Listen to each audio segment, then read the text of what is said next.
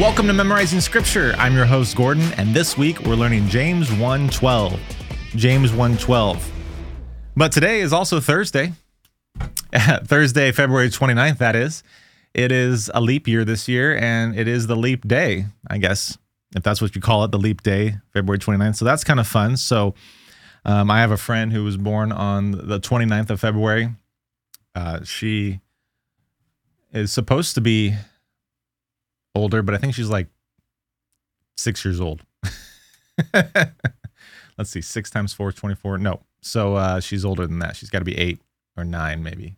So anyway, just foregoed this episode to make it evergreen.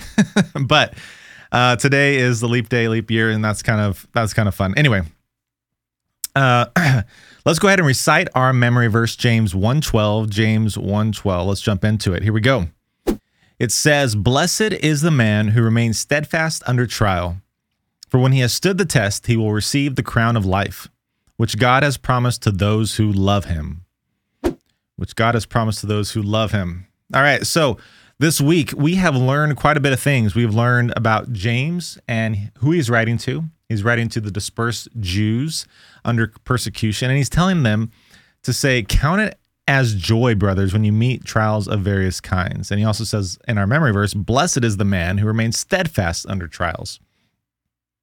And yesterday we talked about how can we be joyful? How can we be blessed? How can we feel blessed under trials? And that can be a really hard thing. And so if you didn't listen to that episode, I would encourage you to go back and listen to yesterday's episode. But today we're going to talk a little bit about what does it mean to be steadfast under trial? How do we know that we're not wavering, or how do we know we're committed to God?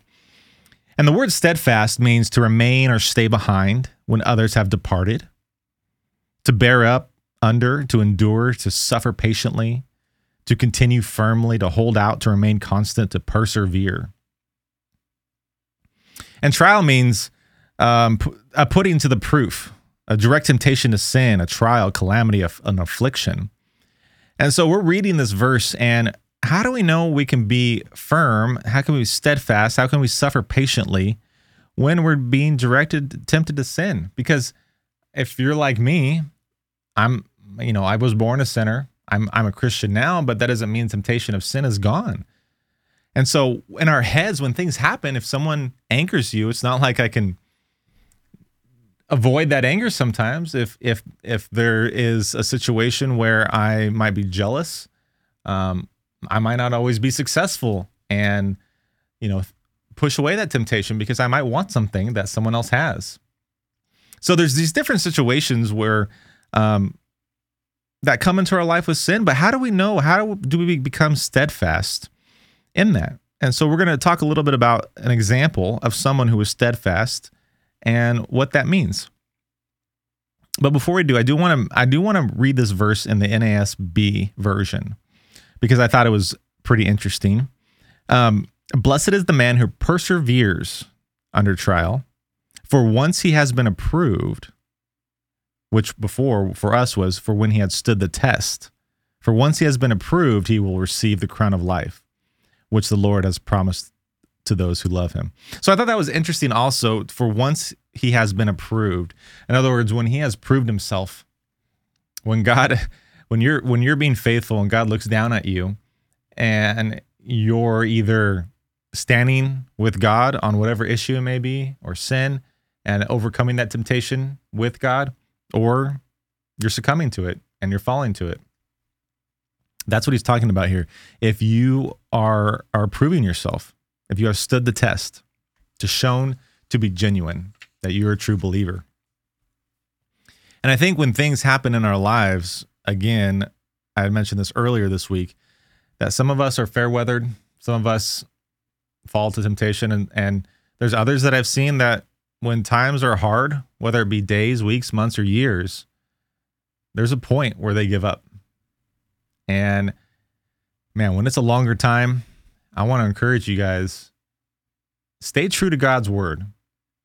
Just because God's word isn't quote unquote working however you want it to work, doesn't mean that he's not there and has a plan for you. Because I think some of the times when we want God's to work the way we want it to work, it's not necessarily godly or God's plan? I could be wrong, but I know in my life, even the littlest pride that goes astray and I go off on my own journey, even something like that, God corrects me in the way that he needs correction, and I have to humble myself. I have to really humble myself in order to come before God and say, I was wrong, and this was a trial that I should have overcome and I didn't. Or if I can see it coming, now that God's purified me over and over, especially with that over and over and over, then I can find victory in that. And I can also see that in others and help them find victory. So let's go ahead and jump into our story. And if you can think of one person in the Bible, if you're familiar with the Bible and you can think of one person who went through a big trial, who would it be? That's right, Job. Well, you might have said Jesus on the cross, but we're gonna talk about Job, the story of Job. And if you're not familiar with the story of Job, Job went through a lot of loss. And we're going to briefly just go through the story. And I'm going to start in verse 1 here. And it sums up Job in just one sentence. It says, there was a man in the land of Uz who was named Job. That man was blameless, upright, fearing God, and turning away from evil. So immediately we got this picture of Job. He's blameless, upright, fears God, and turns away from evil. A healthy fear of God, knows who God is. And during this story, we have Satan going up to God and talking about, I've been throughout the earth, and Job doesn't fear God because he really hasn't gone through a trial, hasn't stand firm. And in verse 9, it says, Satan answered the Lord, does Job fear God for nothing? Have you not made a fence around him and his house and all that he has on every side?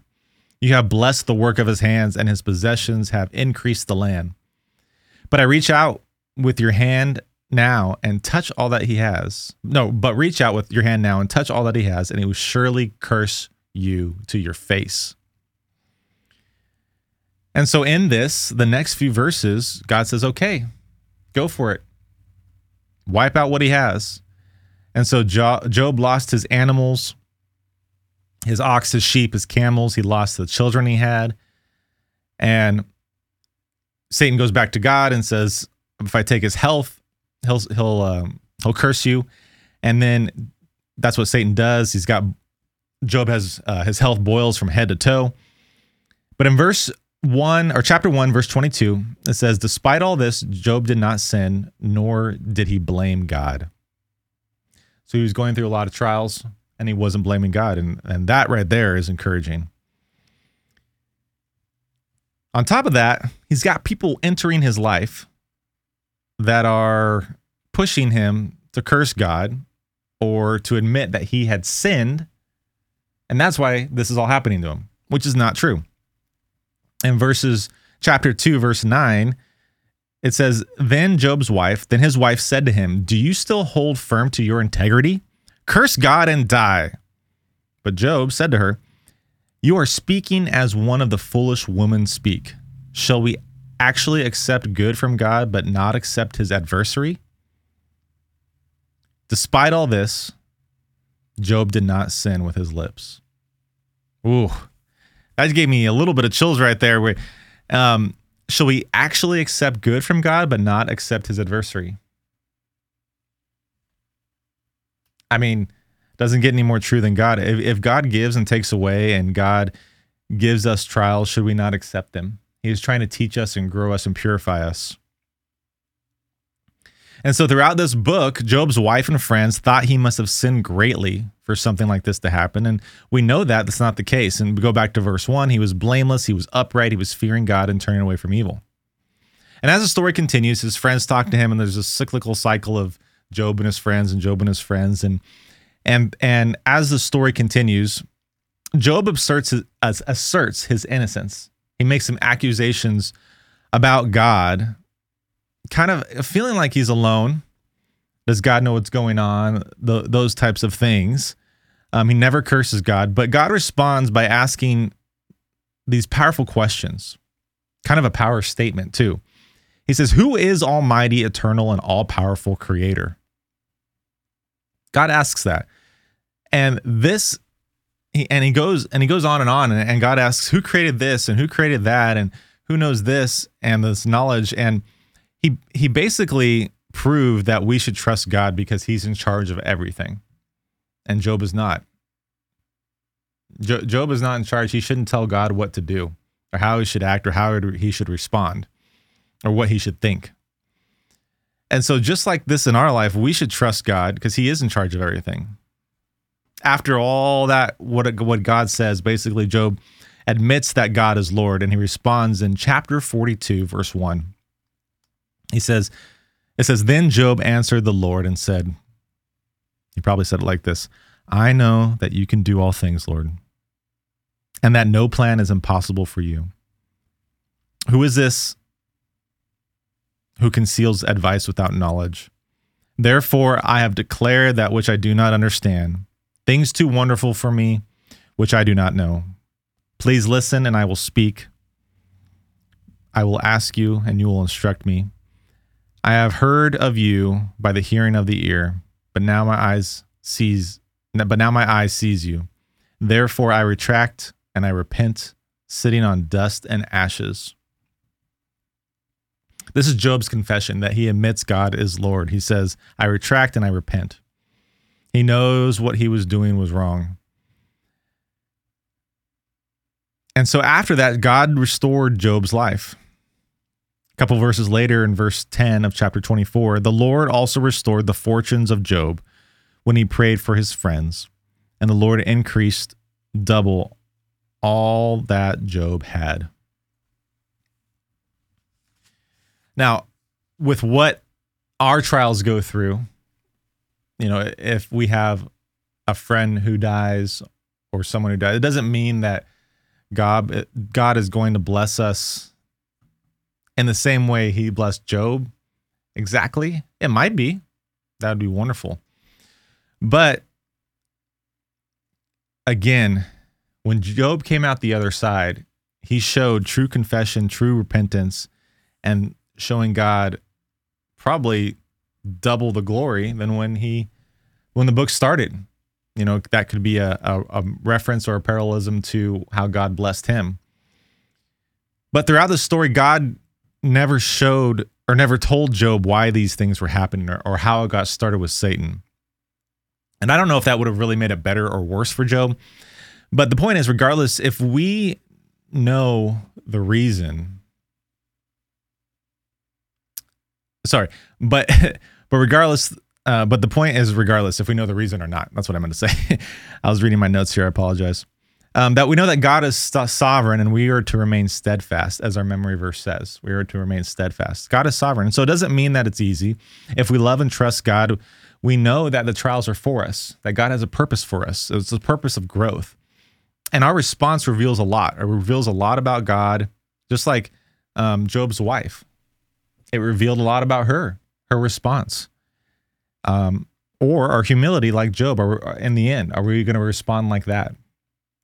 And so I just want to encourage you guys, as we're talking about this and you think of trials and your response and how things are ending up in life, what does that look like for you?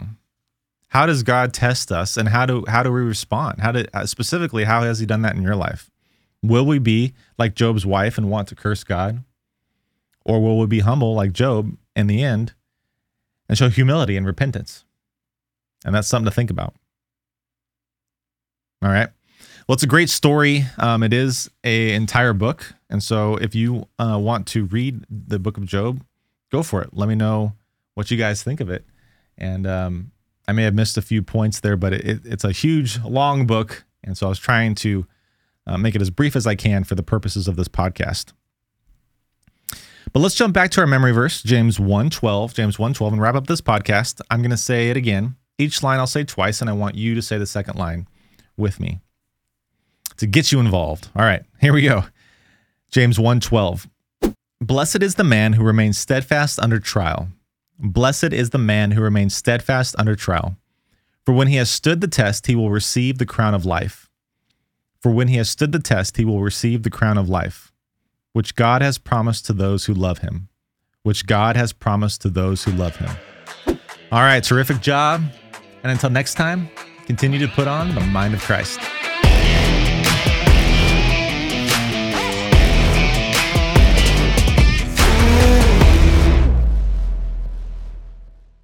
Thank you for listening to today's episode of Memorizing Scripture. I do hope that this content does help you draw closer to God. And if you enjoyed this podcast and want to help the impact of our show, please like, rate, review, comment, subscribe to this podcast. It does help get the word out, and I would truly appreciate it.